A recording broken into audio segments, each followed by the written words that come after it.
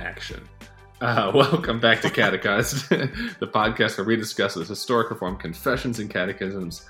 I'm your host, Josh. With me, as always, is my co-host, St. John the Divine, patron saint of running. That is definitely not what I am the patron saint. No. You've gone on your first run today, and I ran one, and you deserve it. All right, I'll take it, man. For those who are relying on a patron saint of running, I apologize. I will not be much help.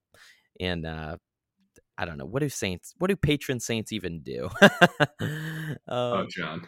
Never mind. John, we don't have time to talk about Rome today. Yeah, that's true.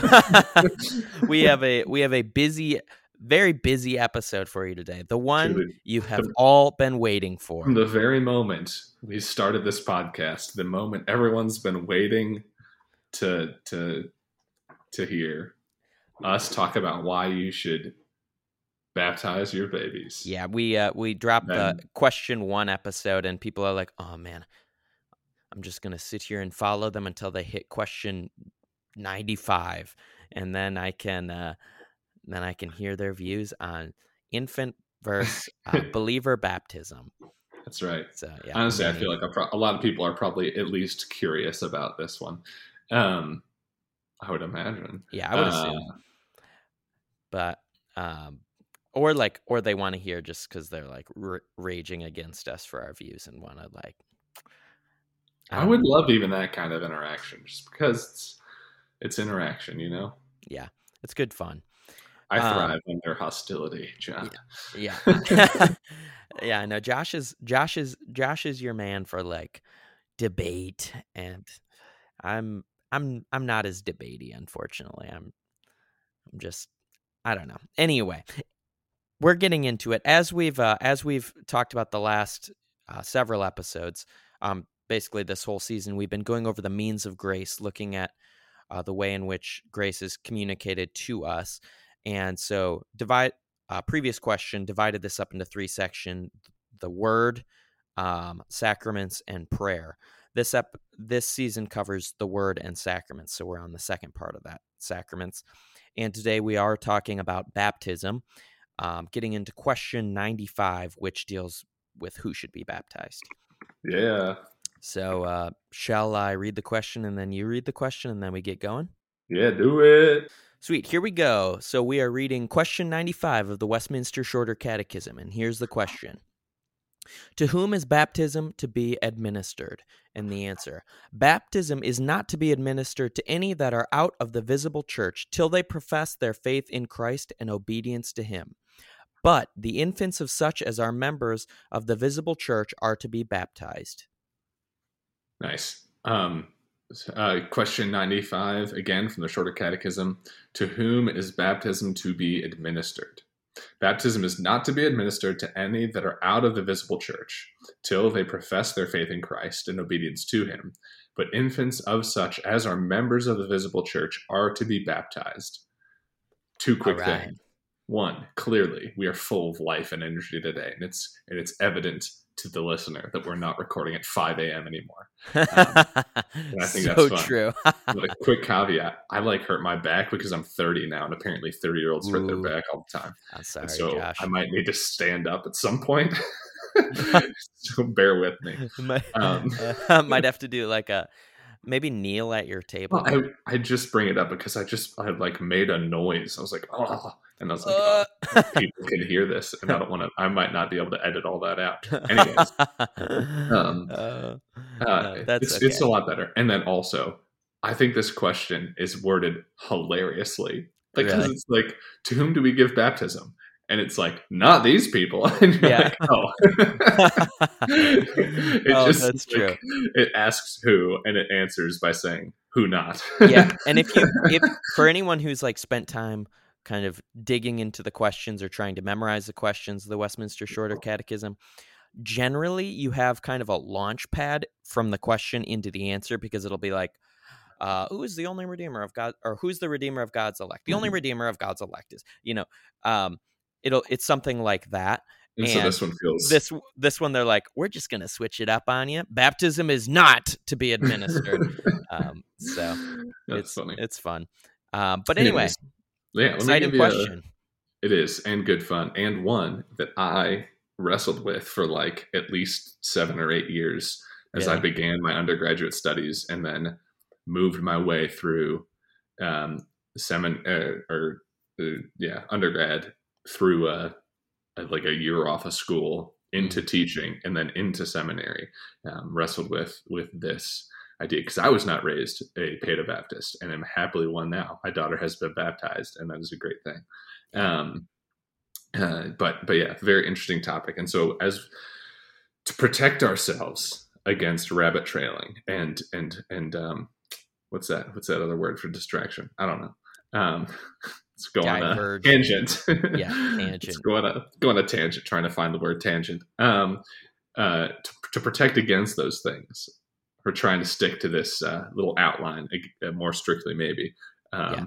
And we're first going to look at the idea of covenantal continuity, so that by defending or proposing or surveying, I guess, the level of continuity between old and new covenants. They're not identical, but there is continuity. And then looking at the idea of an argument from silence. And then because nowhere in the New Testament do the apostles say, baptize your babies, and nowhere in the New Testament do they say, don't baptize your babies, or only be baptized when you believe. None of those instructions are given clearly. So there's some level of, well, we'll get there. And then we're going to look at the ways in which circumcision parallels baptism, particularly focusing on Colossians 2. And then we're going to look briefly at some other adjacent ideas before going to a little history of the week, a heresy of the week, and a question. So Sweet. that's the path that lies before you if you should choose to journey with us. If you choose dear to listener. Yeah. Sweet. All right. Well, let's jump into it. So starting with, what was it? Covenant continuity? Covenantal continuity. So I think the first, I guess, overarching idea that Paedo Baptists like ourselves, particularly of the Reformed. So, maybe this is a good caveat. Quick side note. Paedo Baptist means like baptized as a baby. Credo baptism, credo, baptism is baptized by creed or by faith. So when you become a believer, you're baptized. So it's infant and believer baptism, or Paedo and credo baptism. Just in case anyone didn't know. Good. Also, we are going to be defending the Reformed understanding of Paedo, infant, child baptism, not all Paedo baptism. Yeah. We do not think about baptism what the Orthodox think, or the Roman Catholics, or even the Lutherans, or anyone else who I'm not, Anglicans. Anglicans, we agree with some of them, and we really disagree with some, because they can believe whatever they want. Yeah. That's a little unfair jab, but it's fun for me to do that. Anyways. Oh, Josh, you jerk. Just so we're defending very specifically a Reformed understanding of baptizing the children of believers. And again, part of that is they must be children of believers, not just some random kid who we got to go wash away their original sin. Yeah. That being said, the overarching background to this idea is that God deals with a covenant people, and when he deals with his covenant people, he deals with them as family. And this has been from the beginning through how God has worked. And so that one of the places that we point to see this continuity between how God views his people is in Genesis 17, and the whole Genesis collective of the covenant of Abraham, where God forms his people. And in that, he says, this promise, this covenant is for you and for your offspring. It's for you and for your children. And continuously and repetitively and without change throughout the Old Testament, the promise has been for Abraham and his seed, Abraham and his descendants. Yeah. And then in Acts 2, when you have the new covenant being like really inaugurated with the pouring out of the Holy Spirit. So the new covenant was cut, to use the biblical language, in the body and blood of Christ on the cross. This is my blood. This is the blood of the new covenant. But it was more kind of inaugurated or brought into a new level of reality when the Holy Spirit was poured out on the people of God. And on Pentecost, when that happened, Peter preaches a sermon to which the Jews respond by saying, "Oh, crap, what do? We just killed the Messiah."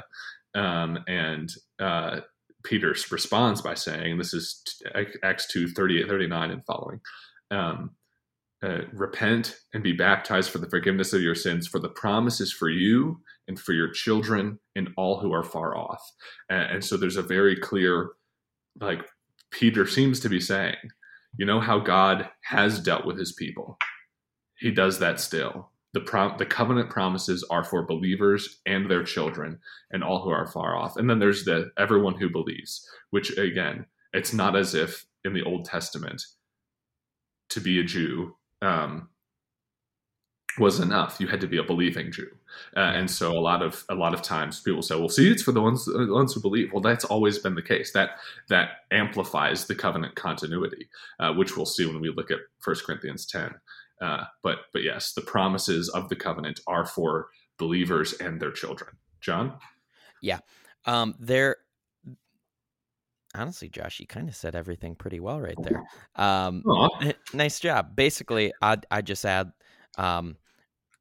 this'll kind of, I don't want to jump too far ahead, but this is why we see in the Genesis account, circumcision is applied to infants when they're like, basically, was it like 7-8 days after they're born? 8 days after they're born. I just like 7 is such a normal number in the Bible. Am I mixing it up? But yeah, 8 days after they're born. But then, like, if someone is sort of grafted into the Israelite tribe, they're circumcised as adults. But anyway, so the idea that we see is that infants are part of the community right off the bat. And the Peter, what you read in Acts with Peter's sermon, sort of suggests the exact same thing. It's hard to get around that continuity there, and it's hard to see. Basically, a shift there would be enormous. Were Peter to suddenly kind of pull that, Right. Like if Peter was like, basically, if it was insinuated that Peter no longer wanted the infants to be part of the covenant community, then like that would be an extreme switch for the Jewish people. Yeah, it'd be a big derivation in a new direction, which is where we're going next, but we're not quite there. Sorry. No. Yeah. So it's good to tease and show the continuity of our argument. So thank you. Oh, yeah. But yeah, well, I think that covers covenant continuity at least. Well, yeah, I want to go to 1 Corinthians 10 really quickly. Okay. Sorry. I forgot. My bad. You're totally good. So that idea, the promise, so God deals with a covenant people. That covenant people includes believers and their children. That reality is seen in Old and New Testaments. Genesis 17, Acts 2. That's where we're operating from right now. We're building a case. Right now, you're like, you haven't said anything about whatever. Anyways, in 1 Corinthians 10, Paul writes, we read this. Sometimes W's and R's are hard to pronounce in succession. We read with. That's why little kids do it. We read this last week, but we said it'd come into play more this week, and here it is. Paul writes to the church in Corinth, I do not want you to be unaware, brothers, that your fathers were all under the cloud and all passed through the sea. They were all baptized into Moses in the cloud and in the sea, and they all ate the same spiritual food and drank the same spiritual drink. For they drank of the spiritual rock that followed them, and the rock was Christ. Nevertheless, with most of them, God was not pleased, for they were overthrown in the wilderness. And then he talks about how we should not fall into the same idolatry as them, as Israel. And again, so this. So some may argue that, well, the old covenant people and the new covenant people are different, and who belongs to them is different because in the new covenant, your belonging depends upon faith. And in the old covenant, it was belonging by being an Israelite. But that, like, true Israel, which Paul argues about, and the prophets argue all the time, is not those who are of Abraham. This is like the essential argument of Galatians, but those who have faith. And so even when the old covenant was the Israelites, real Israel was only those who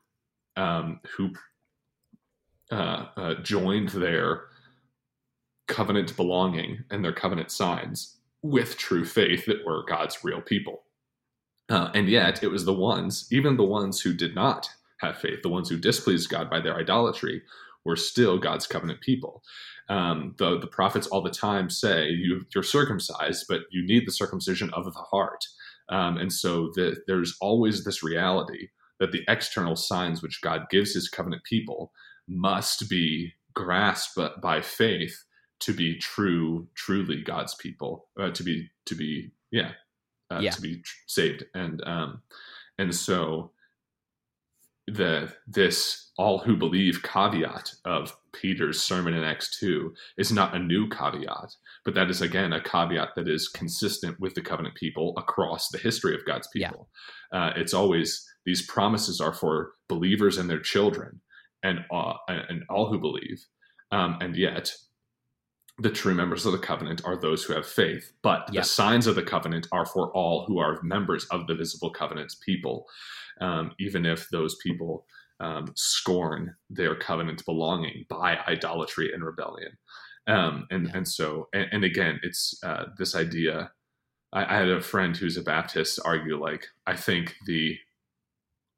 we'll get to this later when we get to circumcision, but he basically was like, the circumcision of the heart is the new covenant version of Old Testament circumcision. And so that parallel doesn't hold up. And I was like, well, but in the old covenant, the Israelites were always called to need the circumcision of the heart, to need this spiritual work of God. But anyways, that's the covenant continuity, that the way God's people are dealt with has a level of continuity that sets the stage for infant baptism being God's design for his people. Yeah. It's always, even you think of like Hebrews 11, it's always been about by faith. It's never been just just because you're born from a Jewish person, you're good, Right. So yeah, cool. That's a great point. Love it. Let me briefly outline the next thing, and then you can explain it. So the next idea is this argument that oftentimes as people debate who should be baptized, there's this argument of, well, the New Testament doesn't say to baptize your babies, and so you're making an argument from silence, whether you're appealing to household baptisms in Acts or to the parallel between circumcision and baptism that we will go to next. You're arguing from silence that there is a teaching that infants should be baptized. And yes, we grant that there is no direct instruction in the New Testament to baptize children, to baptize the children of believers. But the question is that the true greatest argument from silence? And we would say no, because as John mentioned earlier, if you look at the covenantal norms of the people of God, it was how God's people have operated for thousands of years, the way that they understood themselves, their identity, their relation to God, was that me and my children are God's covenant people. And so if that changed in the New Testament, if when the new covenant was brought in, the identity of God's covenant people consisted of professing believers only, that would be a dramatic change in the way that God worked, or the way that God's people understood themselves according to God's instruction. And that monstrous level of change would warrant direct instruction. And nowhere in the New Testament do we have an argument that says that the identity of God's covenant people changes from believers and their children to confessing believers only. And that's a much larger change that happens in silence. And so basically what we say is, one would assume that if direct instruction isn't given, then the thing is continuing as it has been. Yeah. And because there's no direct instruction that the identity of the covenant people has changed, then we are wrong to assume, believe, or teach that the identity has changed, and are most consistent to say that it has not. John? Yeah, that's great. I think oftentimes, every now and then, you'll hear someone argue something to the effect of like, well, in the Old Testament it says this, but Jesus never said this, therefore Jesus must be okay with it. And generally our response to that is, Jesus doesn't add to it because, it's so understood in the Old Testament that he doesn't feel the need to mix things up at all. It's a settled matter. Yeah, exactly. You don't need to comment on a settled matter. And so with the being believers in children, like Josh mentioned, is clearly established in the Old Testament, and it is not changed anywhere. And so although there is no specific command, baptize your infant children, that doesn't mean there's a strong argument. That doesn't mean basically that it's, oh, suddenly they've changed it. It's a closed case. Yeah. So, and so I think oftentimes there's this argument of like, there's sort of this argument of, well, there's only believer baptisms in the New Testament, which itself is somewhat debatable because there's several family baptisms mentioned. You know, the jailer in who's it? Lydia. Yeah, and Lydia. Both of them are baptized with their families, and so that is at the very least, you know, sheds some doubt on that. But yeah, like Josh said, there's no change. One other aspect of this, well, actually, I want to read a quote real quick because I was about to say, do you have that quote you were talking about? Yeah, I pulled it up. So basically, so there's a well-known quote by B.B. Warfield, who's a Reformed Benjamin theologian. Breckenridge Warfield. What a name. Breckenridge. That is a, well, pretty cool middle name, actually. I take it. But anyway, he has a quote, he arguing for, basically explaining this. He says this: the argument in a nutshell is simply this: God established his church in the days of Abraham and put his children into it. When it says church, it's talking about his people. They must remain there until he puts them out. He has nowhere put them out. They are still then members of his church and as such entitled to its ordinances. And so I think this gives us basically a helpful understanding of the, like he says, argument in a nutshell, where they're never put out. It never says anywhere that they're excluded now from the covenant people. And so they're still members of it and entitled to its ordinances.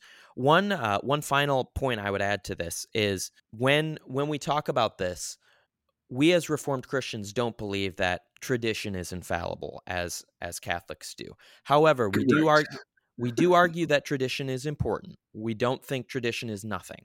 We think it's important. And so even from the tradition aspect, the argument is in favor of paedobaptism. And that's something I think we'll flesh out a little bit more later, but basically that's something that's helpful to remember as well. Believer's baptism was not really a thing for the first 1,500 years of the church. With some particular exceptions that are. Yep. Yeah. Not to say that it didn't exist. And not to say that itself is a knockdown, drag out argument by any means, but it's just a point to take into consideration as well. Yeah. And I think with that, awareness of tradition is really important because for us to hear about, for many in American Christianity, to hear paedobaptism, that often either is like, oh, well, that's Catholic, period, and that's the end of the thing. Yeah. Or that's such a foreign idea, that's unfamiliar. And so if that's the unfamiliar thing, if that's the different thing, then you really have to prove it. And we don't recognize that what the reality is that that culturally we are so used to believers' baptism in our generation in the United States because of the way that the church has developed in America, that we are culturally used to believers' baptism. Mm-hmm. But if you go back to the New Testament era and the time when the New Testament was written and the earliest days of the church, that individualism and emphasis on the individual's public profession being associated with baptism, that the Baptistic assumptions that are the water we swim in were not present then. Mm-hmm. And the norm would be children are included. Yeah. And so whereas we are used to believers' baptism and anything else really has to overprove itself, when the New Testament was written, that wasn't the case. The opposite was the case. Children inclusion was the norm. And so we can't think that our cultural norm. We can't read the New Testament as if it was written and existed in an era where the cultural norms were identical to our own. We Yeah. should not be blind to the traditions that influence us, and should be aware of them when we try and understand and interpret Scripture and history. Yeah, I think that's great. Great Cool. clarification. The next one, and this is the kind of culmination of this covenantal argument, is that circumcision, it parallels and is replaced with baptism as the sign of belonging to the covenant people of God. Mm-hmm. So God's covenant, God works with a covenant people. That covenant people consists of those who have faith in Him and their children. We see this from beginning to end of covenantal theology in the Bible, from Genesis, where God's covenant is for you and for your offspring. And we see Peter continue that next too. We see nothing in the New Testament that changes that reality. There's no shift to say that the covenant consists only of professing believers and not of their children. And so, in the same way that the old covenant people gave the sign of you are marked off as belonging not to the world, but to God and His people, circumcision, that reality of the sign being given to the covenant people continues with baptism into the new covenant, because God still deals with His people as a covenant people, and His covenant people are still believers in their children. And so a quick note here: every Christian believes in credo baptism for those who are not born in the covenant community. The church always teaches that if you convert from anything to Christ, you're baptized upon your profession of faith. Mm-hmm. But the question is, what do you do with your kids if you are a believer? And that's always been the case. Again, continuity. When Gentiles converted to Judaism, they were circumcised. And when pagans convert to Christianity, they're baptized. But what did they do with their kids? And if because of that continuity, the sign of being marked off as God's, just as it was given to infants in the Old Covenant, is given to infants in the New Covenant. And the question is, well, where in the New Testament is this parallel sussed out? Where do you derive your conviction that baptism is the New Covenant version of circumcision? Why do you say that? And so we're going to go to Colossians 2 in a second. John? Yeah, I was just going to add to what you said before, because I think it's really helpful. When you're baptizing converts, it's always credo baptism, like you said. This is why credo baptism is so prevalent in the New Testament. It's because in a missional context, you're almost always doing credo baptism, because when someone converts, you baptize them as a believer. It's only when someone who is already a believer has children, or it's only when you have an established and maturing church do you see credo baptism. And even in the missional context of the New Testament, like I said, we do see sort of family baptisms happening. And so, so that just helps to explain why that is the case. But yeah. That is a great point. That what would we expect in texts and histories in an extra of the Bible, in the Bible and outside of the Bible, where they are mostly stories of conversion to Christ? You expect believers' baptism, and we would expect infant baptism to be seen in churches that are established, maturing, growing.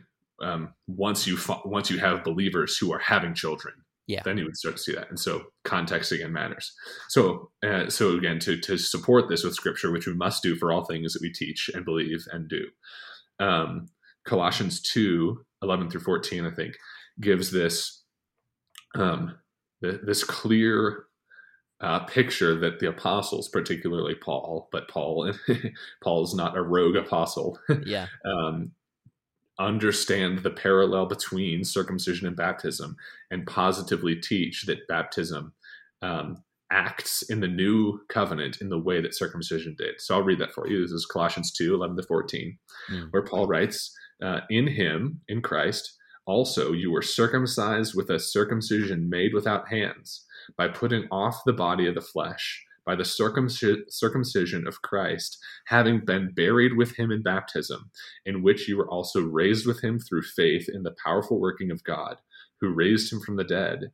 And you, who were dead in your trespasses and the uncircumcision of your flesh, God made alive together with him, having forgiven all your trespasses by canceling the record of debt that stood against us with its legal demands. This he set aside, nailing it to the cross. And so Paul in Colossians and Ephesians, but everywhere, emphasizes that our salvation, and we've talked about this before, is a union with Christ, is possessing Christ. And here we see that idea, right, that we are in Christ. And how are we made members of Christ? And we see this discussion of circumcision and baptism together, that we are circumcised with the circumcision made without hands. Again, this idea of the circumcision of your heart, which is all throughout the Old Testament. And also that we have been buried with him in baptism, in which we're also raised with him. Again, this idea, we see this in Galatians and Romans, that like your baptism depicts this being, it's not just a washing, it's also buried with Christ in baptism and raised in newness of life. And so this parallel treatment of baptism and circumcision as marking one off as Christ's, I think, demonstrates pretty clearly that the apostles understood and taught that there was a parallel between these two covenant signs and their indication of one's belonging to Christ. And in this period of transition from old covenant people to new covenant people, and old covenant sign to new covenant sign. Yeah, that was great, Josh. Nice work. I don't think there's a whole lot to add to that. I think you covered it pretty well. Circumcision, then baptism. I don't know. You said it well. Yeah. Thanks. And yeah, cool. So I guess the kind of the shotgun shot of other adjacent ideas that'll round out the discussion of the question includes, like, what are the implications then of baptizing or not baptizing your children? First, and this is like not the same, but one of my first concerns is like, this does matter. I've had conversations with friends, and there's a group that my close friends, we've had conversations to the point where it's become a joke where I'm made fun of for my desire to talk about baptism. But like, there are some who are Paedo-Baptists, some who are Credo-Baptists, some who are Paedo-Baptists and care. They're like, baptizing your babies is good, you should do it. Some who are Paedo-Baptists and are like, I'll baptize my kids, but I don't think it's that big of a deal. Or I'm not upset if someone doesn't agree with me. And some who were raised Paedo-Baptists but are now Credo-Baptists, and whatever. There's this vast collection of people. And one of my points as to why this matters so much is because of the implications of it. And one of the pictures of the seriousness of this is we see in if circumcision is the foreshadowing sign that points to baptism, which I think it is, and baptism is the new sign that replaces circumcision.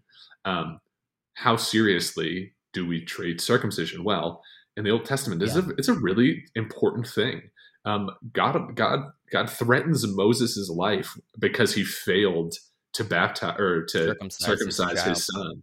And Miriam is praised, not Miriam. Zipporah.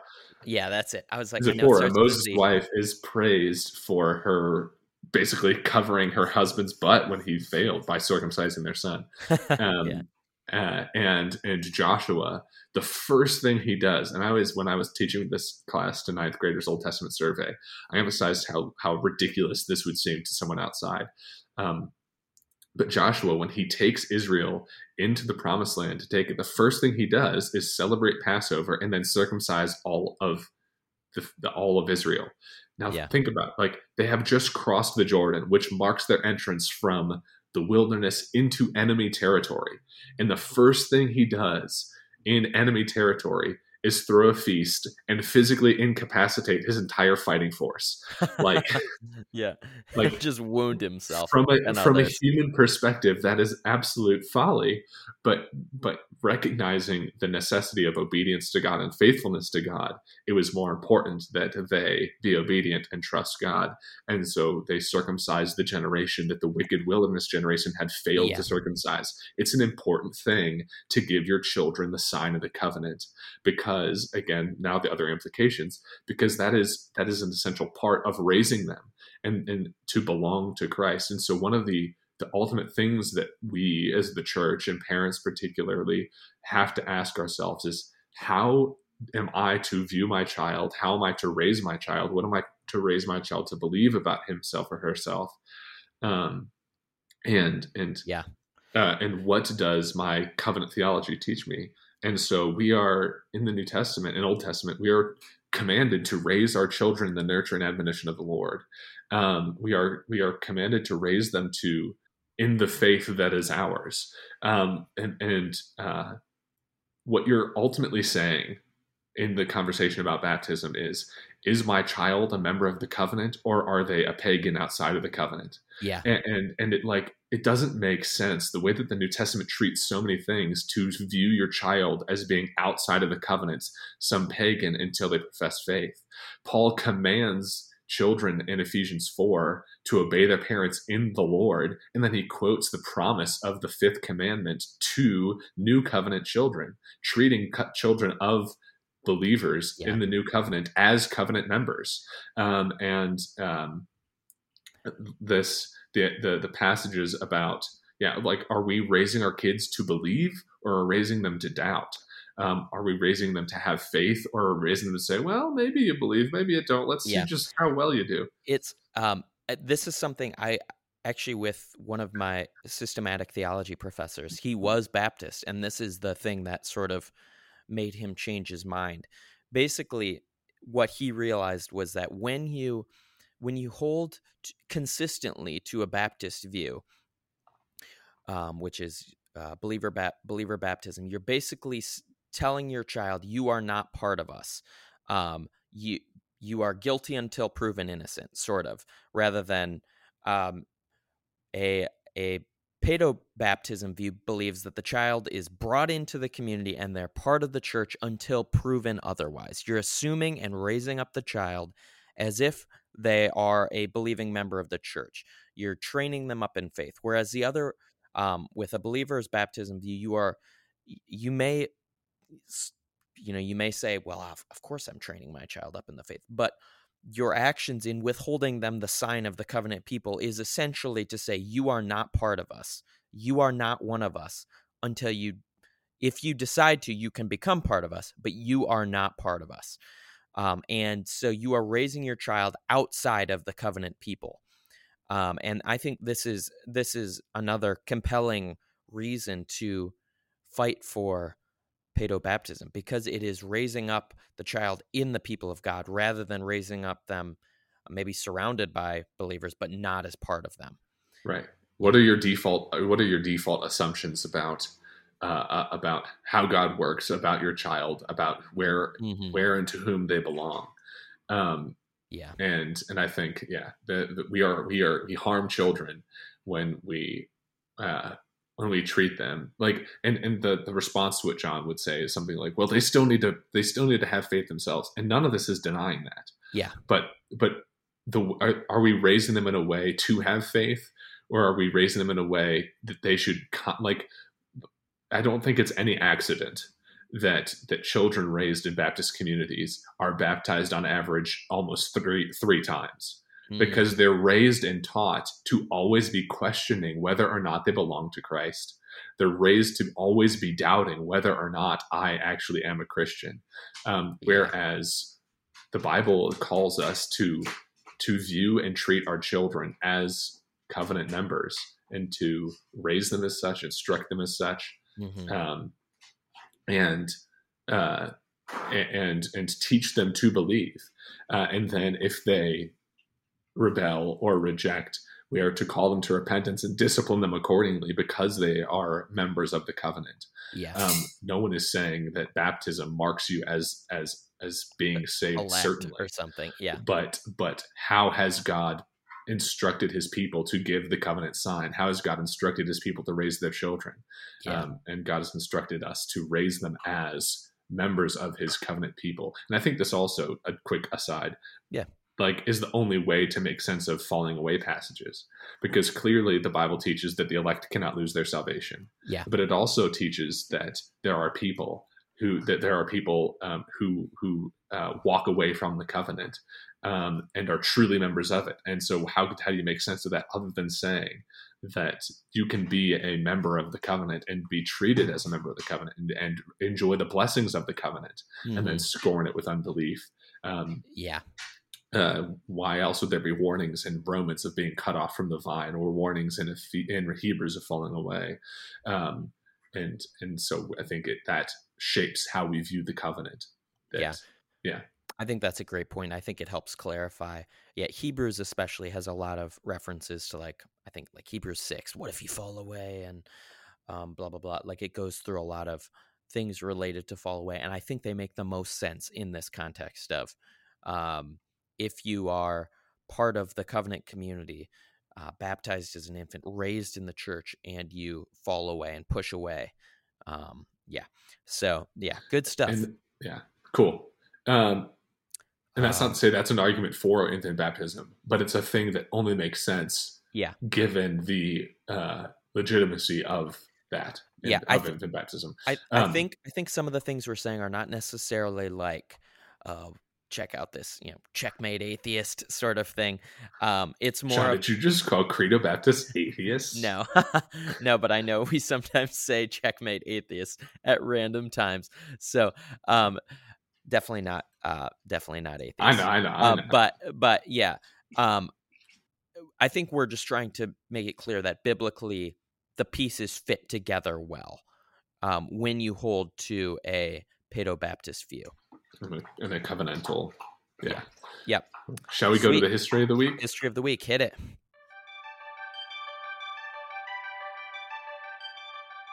The history of the week this week is basically a teaser and a recommendation to watch a video that's 40 minutes to an hour, something like that.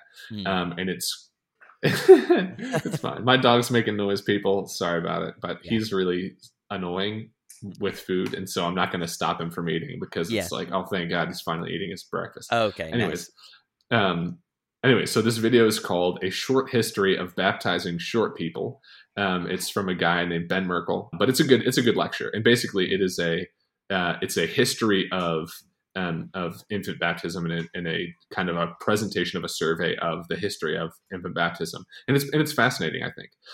But I wanted to share a piece of it that is like historical background from the intertestamental period. So between the close of the Old Testament canon and the coming of Christ, there's a couple hundred years, and of varying significance to our understanding of Jewish people in the coming of Christ and such.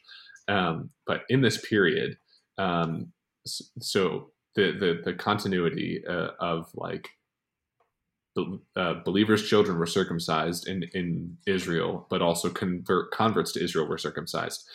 There was a time about in the first century BC, so the last 100 years before Christ, where converts to Judaism were also baptized. And there's a Rabbi Hillel, who is familiar to those who have studied like Second Temple Judaism or the rabbinic tradition or whatever. And Rabbi Hillel is so Paul, the Apostle Paul, was instructed and taught by Gamaliel, and Gamaliel's grandfather, I can't remember if it's like his actual biological grandfather or his like academic grandfather, theological grandfather or something. But Paul's teacher is a descendant of Rabbi Hillel, and Rabbi Hillel in the first century BC was explaining why converts to Judaism are baptized, and he says that converts to Judaism are baptized because, in addition to being circumcised if they're males, because those who are outside of the covenant walk among the dead. And when you are moving from the dead to the community of life, you must wash yourself and cleanse yourself. And this is rooted in Old Testament law that recognizes or instructs God's people that if you come in contact with a dead thing, you have to cleanse yourself in order to be clean, ceremonially clean. And so what the Jews were doing traditionally was baptizing Gentiles in addition to circumcising them, because they were moving from from belonging to death to life. They were moving from walking amongst the dead to walking amongst the living.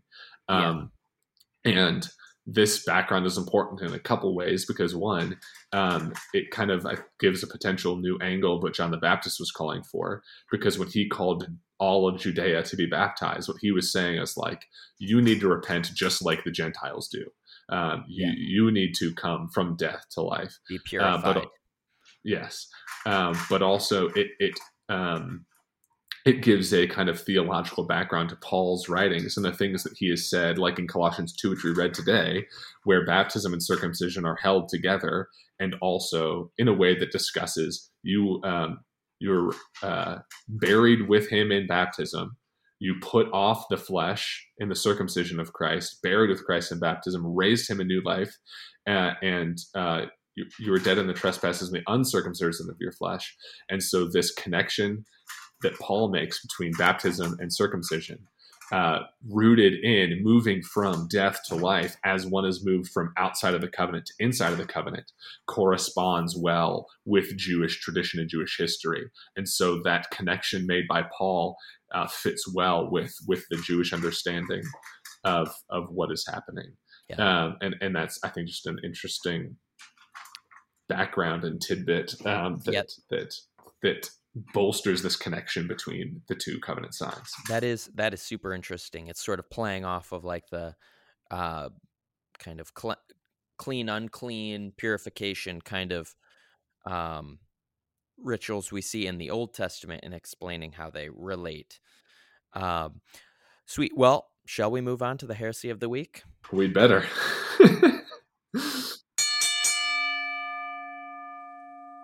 Let's do it. All right, heresy of the week this week is a fun one. So basically, as always, sometimes these heresies aren't literal heresies. More often than not, they're just sort of like what we believe and what Reformed Christians believe are errors. But anyway, so the heresy of the week today is basically this view that is extremely common in the United States today, which is that baptism is a profession of faith. So at the outset, I want to say this, me and Josh were talking about this earlier, but there's a lot of different types of Baptists out there, but broadly speaking, you can sort of sort people into kind of two categories. One is sort of like a serious Reformed Baptist who has biblically argued... Sort Credo Baptists into two categories. Yeah, Credo Baptists, sorry. Believers Baptists can be sorted into two categories. One is sort of the serious Reformed Baptist who has brought his case from Scripture. And so oftentimes, if you're a Reformed Baptist, you appeal to Jeremiah 31, where Jeremiah talks about the sort of a sense of discontinuity between the Old and New Covenant. And you argue, therefore, that because we see the discontinuity here, it's only for believers. We're not talking so much about them today, in the heresy of the week, at least. We're talking more about the other camp, which is more like the pragmatic, practical reason for believers' baptism. And oftentimes when you talk to people, maybe like a casual Baptist or a casual non-denominational Christian, the reason they believe in believers' baptism is not because they've kind of struggled with the text of Jeremiah 31 and wrestled with Colossians 2 and stuff like that. It is more simply because they believe in the practicality of it. Well, if I baptize them as an infant, it doesn't mean anything to them. They don't remember it. So it's kind of pointless. So I think it's better just to wait until they're older, baptize them when they'll remember it, when they've made a profession of faith, and it's sort of a sign of their standing for the Lord. Go ahead.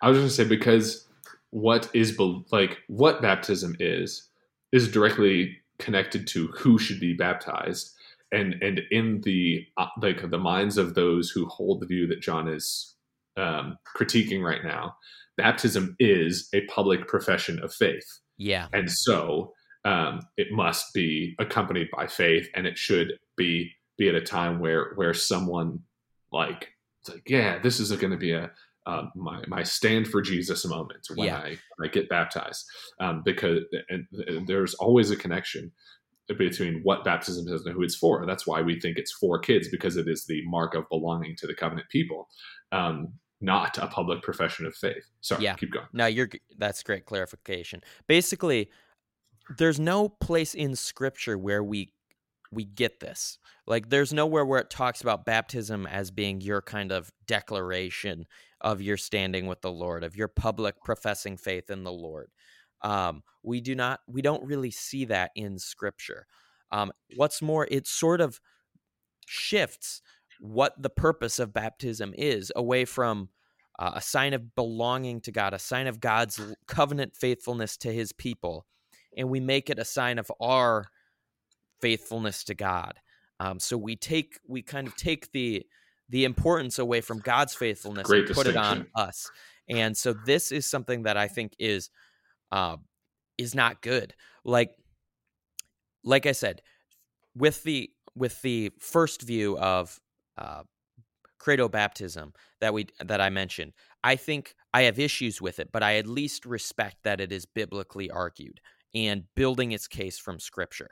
With the second view, it is not building its case from Scripture. It is building its case from sort of practicality, individualism, wanting the kid to have an experience of standing before the church and remembering being baptized. I'm not saying it's wrong to want to remember being baptized if you're a convert, but it's not what we see scripturally, and therefore I think it is incorrect. One related question, maybe this, I'll toss this to you, Josh, just to get your thoughts. I think I asked you this before. So I've talked with a couple friends before, and they basically said something to the effect of, well, pedobaptism's fine, but I think I would just rather do a baby dedication, and then just have a baby dedication at my church, and then when they're old enough to publicly profess faith, we'll have them baptized when they want to, so they can remember it. Do you have any thoughts on baby dedications and how they compare to baptism? Yeah. Yeah. So this is funny for a lot of reasons. So first of all, I think this whole argument is a really interesting muddling of, it doesn't say that in the Bible, so we're going to go do all this other stuff that it doesn't say in the Bible. Yeah. And I think so. Some of this is conjecture, but I think a lot of the convictions of modern evangelicalism from a Baptist persuasion, I think there's warrant for this claim, whether it be actual Baptists or non-denominational people or something, or some like denomination that's functionally a Baptist church with a different name. Mm-hmm. Gosh, my freaking dog is just guzzling the water here. Sorry about that. Anyway, all of those denominations, like there seems to be a rigid, like, practically, not intellectually, but practically, the desire seems to be not as biblical as possible, but as un-Catholic as possible. We don't want to, if a Catholic does it, it's wrong. And obviously they don't take this to a logical conclusion because they're still often Trinitarians and other things. But that shouldn't be the motivating factor. I love picking on Catholicism more than the next guy, but being not Roman Catholic should not be the motivation for why you do or think a thing. You should do or think it because it's in the Bible. And so I think practically a lot of things are done to push, like, we don't want to be Catholic. Catholics baptize their babies. It's got to be wrong. And that's not a taught thing. That's an implied thing, I think, practically. Anyways, and so, like, there's this, well, pedobaptism isn't in the Bible, and so we're going to do all these other things. But I don't see a biblical warrant for those either. Where in the Bible? Like, the only kind of dedications that you see are in the Old Testament, and they are specifically like a temple barren mother, dedication. right? Temple dedication, where a barren mother takes her baby to the temple because she's like, oh, God gave me this child. But Yeah. that's part of this. Your firstborn is for the Lord. That's a whole thing in the Old Testament. Yeah. And when the baby is dedicated to the Lord in that way, it's either to be set aside as a Nazarite or a more explicit, like, hey, you know how you said the firstborn, whether it be from us or our flocks, is dedicated to you? I'm actually going to do that. Like, Yeah. it's not, God does not instruct children to be like, what dedication has become is just, I want to mark my child off as God's without believing in infant baptism. It's like infant baptism light, because we recognize implicitly that our children are to be raised belonging to Christ, but we don't want to put baptism on it because we don't like that for some reason. Yeah. Sort of wants your cake and eat it too. Right. And so I don't see, like, I don't see in scripture, this is not me trying to be like demeaning or whatever, or sarcastic. I literally have no idea in scripture where people get this idea that Christians are to dedicate their children. And I don't understand where people get the idea that baptism is a public profession of faith. I don't see those things being taught or implied or treated normatively in that way at all. I don't understand it. I would love to hear someone defend that view. Yeah. And so, yeah, I think it's an interesting thing that we culturally in the church take things and are like, yeah, I don't know. Yeah. It's sort of, it's we do unbiblical things in the name of not doing unbiblical things. Yeah. Or we do unbiblical things in unbiblical. When we say that, we don't mean like we like shoot someone. Yeah. Right. We do things that are not taught in scripture simply because we think they're practical, or it does the trick. And it makes sense to our sensibilities or something like that. And so, yeah. So anyway, that's the heresy. Long story short, people reject infant baptism because they say it's not in scripture. And then they go and say that baptism is a public profession of faith and then dedicate their children, which isn't in scripture either, but it's not very Catholic, and so they're okay with it. Yeah. All right, cool. Questions with the catechumens. Sweet. Let's do it. We got 2 minutes to make this under an hour. Can we do it? Probably not. No, Here's the question. Let's try. You guys have talked about the sacraments being only effective for the elect, but also encourage people to baptize their babies. Good. Of course, we hope our babies are elect, but if the means of grace only benefit believers and we can't be certain an infant will be one, why not wait until someone claims Christ on their own? Here are my quick thoughts. Yeah.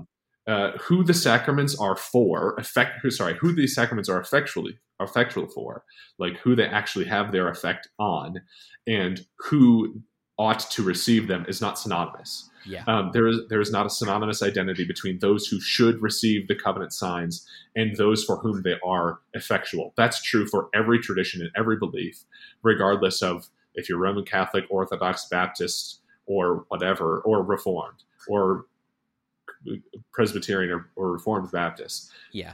Never is there a synonymous reality that those who receive the covenant signs is identical with those for whom they are effectual. And Old Covenant, New Covenant, that's the case. Yep.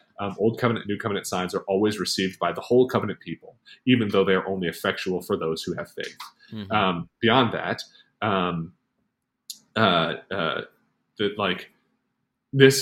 it is foolish for us to. It's not our job to identify the elect and then treat them as such. First, that was a problem that Presbyterians fell into in the early ages of the colonies. It's a problem that Reformed Baptists, I think, are frequently caught up in. It is not our job to make sure that you're the elect first and then treat you like the elect. The job of the church is to convert aliens to the commonwealth of God to the gospel and to raise their children to be citizens and not aliens. And then we're supposed to treat rejection of those realities with repentance and calls to repentance and discipline accordingly.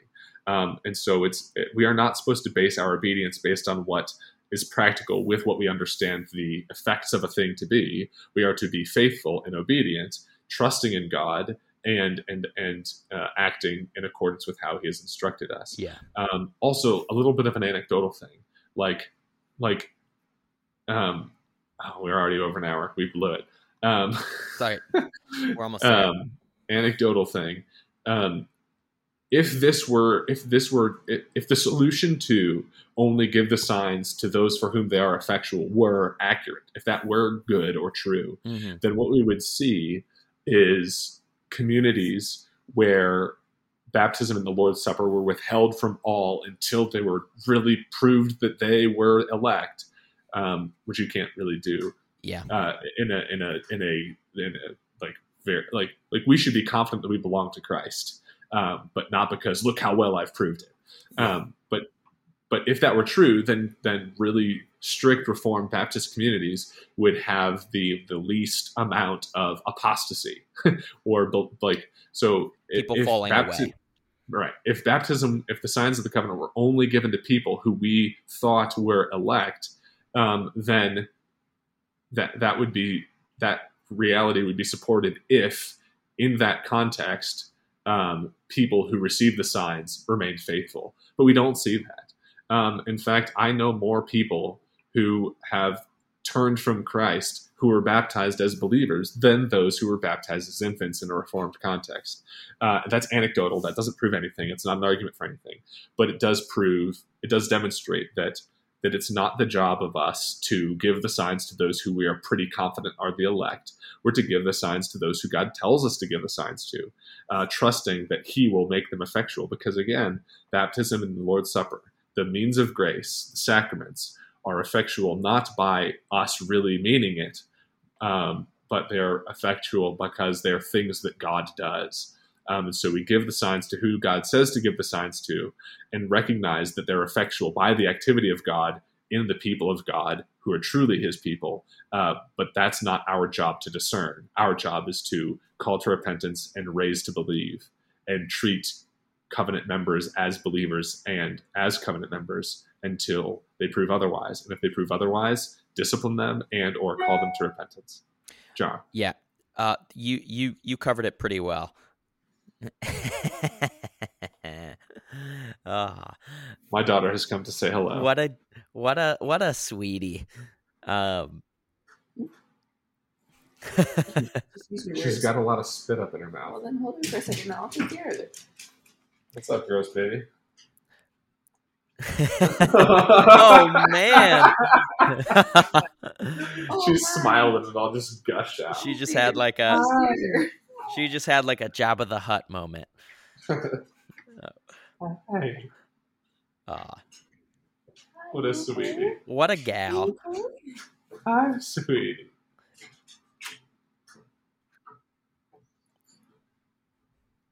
Oh gosh, you're so milky. So, anyways, sorry, Josh, you covered it. You covered it really well. One thought. Okay, this might be total heresy, so correct me if I'm wrong. Oh gosh, I'm just gonna throw it out here, and then if it's bad, we can either cut it out or something. I think when we're talking about means of grace, I think the means of grace is effectual to those who believe. I think, though, there is a sense in which it is a grace, even for those who turn away from the Lord, for them to be brought up in the covenant community. It is better for them to be brought up in the covenant community, baptized as an infant, brought up in the covenant community, even if they are eventually going to leave it. It is better for them to be part of that covenant community than it was for them to fully not experience it all. And I say that in the sense of, like, it is better for them to be surrounded by godly people. It is, yeah, I don't know. So just some like random thing I was thinking about. It might be heretical. Here's my caveat to that. I think it's true in a certain sense and given certain realities. So is it better to grow up in the covenant rather than outside of it, experientially for the time in your life where you are growing up in the covenant? Absolutely. Yeah. It is better to live in the covenant people of God than outside of the covenant people of God for you in that moment. Yeah. Now, for those who abandoned and apostatized, for those who actually do not have faith, their rejection of the covenant means more punishment. Because as Paul talks about, like, to those who have been given more, you've tasted the heavenly gift, and that's Hebrews. But Paul also, it's like the Jews are especially condemned in Romans 2 because they were given the covenants and the promises and all that, and they still rejected the Messiah. Yeah. And so there's a greater weight to scorning the covenant than there is to rebelling against God because you're a rebel and never came to faith or never knew Christ or whatever. Yeah, that's a good point. And so yes, it is. And then like also, it's better to raise your children to believe. It's better to raise them, teaching them to believe rather than teaching them to doubt. And otherwise, but again, that comes with to those who have been given much more is required and expected and such. Yeah. And so it is worse for the apostate than for the pagan. But it's better in the moment to be in the covenant because yes, you do receive some kind of grace and blessing, not saving grace, certainly if you're not elect. Yeah. But there are benefits of belonging to the covenant for all who belong to the covenant. But those who enjoy those benefits and then scorn the cross in Christ, that's bad news. Yeah. them. Yep. Exactly. My point basically was just that last point you said. It's better to be part of the covenant people of God than it is to be outside of that. And so even if you like reject your place in the covenant, which is terrible, and the punishment is great, there is still non-saving grace in being part of the covenant people of God. But yeah, tangent, super random. It just occurred to me, and so I was thinking about it. So I thought I'd throw it out there. Cool. But yeah, I think you covered the gist of the question really well. Basically, the only thing I would add is that is kind of to add to what you said about the your anecdotal bit about who falls away from the faith more. And I would just say that Jeremiah 31, like I mentioned, sort of talks about this. You will no longer have basically anyone who's not part of the people of God in your midst. And my response to that is, if you see the Jeremiah 31 passages talking about a Paedo-Baptist church, then you need to answer for the fact that if there is no unbeliever in your midst, why are there so many people who leave the church? Who prove themselves to not be of us because they went from us, to use John's words. Exactly. Yeah. And so that would just be my final addition to kind of what you said. And I think to expand on that, Jeremiah 31 with teaching that like all will know the Lord, that's the new covenant reality, that everyone in the new covenant knows the Lord. We treat that as if it's an instant reality at the inauguration of the new covenant, when I would say it's a progressive reality. Yep, exactly. That culminates when Christ returns and separates the wheat from chaff, which again, how do you make sense of wheat growing up with chaff? If you say that you have a field that's only wheat and we can prove it, and look, there's no chaff in this. Christ says that his field will include chaff. So stop acting like it won't and stop being surprised when there's chaff in there. And stop trying to get the chaff out when Christ says, don't do that until the harvest at the end. Yeah. And so this reality of all will know God progresses as the church grows. And as the church grows, more and more who are in the covenant are those who know the Lord. And the culminating reality of that covenant is that all know God perfectly. Yep. But that doesn't mean that from the inauguration of the new covenant in Christ, everyone who is a member of the covenant is a believer. That's clearly not the reality. Yeah. Looking at Jesus' parables, looking at the experience of people who have gone away, they went out from us because they were not of us, even though at one time they were visibly. So, anyways. And wait, sorry, Josh. Last thing, I just got to say it. Same passage also says, no longer will each one teach his neighbor and each his brother. It says basically there's not going to be any teaching at this point. And that clearly seems to be not true of any good church. Reality. Yeah. Culminative reality of the new covenant, not inaugural reality of the new covenant. Sweet. Sorry, we went way over. Sorry, this is a fat episode. But hopefully it's good. Thanks for tuning in. Send us your thoughts, questions, concerns to our DMs on Instagram or to our email. So you can follow us on social media, Twitter and Instagram at CatechizedPod. Send us your questions, comments, whatever to catechize@gmail.com.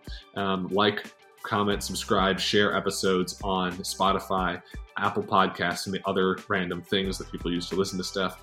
Yeah, help us out in any way you can. Thanks for those who help us out by listening and sharing, commenting, and reviewing.